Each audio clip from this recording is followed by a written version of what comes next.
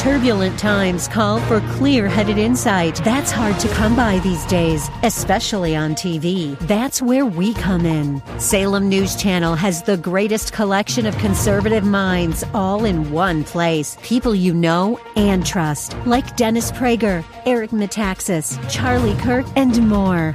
Unfiltered, unapologetic truth. Find what you're searching for at snc.tv and on Local Now, Channel 525. The Cal Thomas Commentary is brought to you by Values Through Media. Now here's syndicated columnist Cal Thomas. There's something about the secular way of thinking that clouds everything they do and believe. Take President Biden's visit last week to New York City, where he talked about gun violence as if a gun has an internal mechanism that decides when to kill. And he talked about more social programs, including violence interventionists. Bill Clinton tried midnight basketball. He thought if criminals could play ball, they'd leave us alone.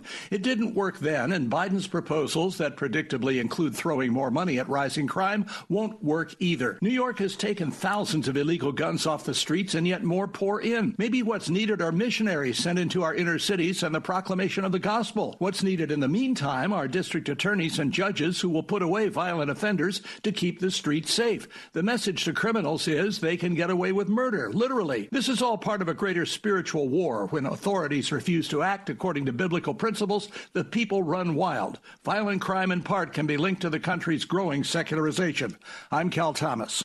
For a free copy of today's commentary, visit calthomas.com or write us at Values Through Media, P.O. Box 373340, Key Largo, Florida 33037. That's P.O. Box 373340, Key Largo, Florida 33037. Please specify the date and subject. Your tax-deductible gifts to Values Through Media help support us. Listen again next time for the Cal Thomas Commentary.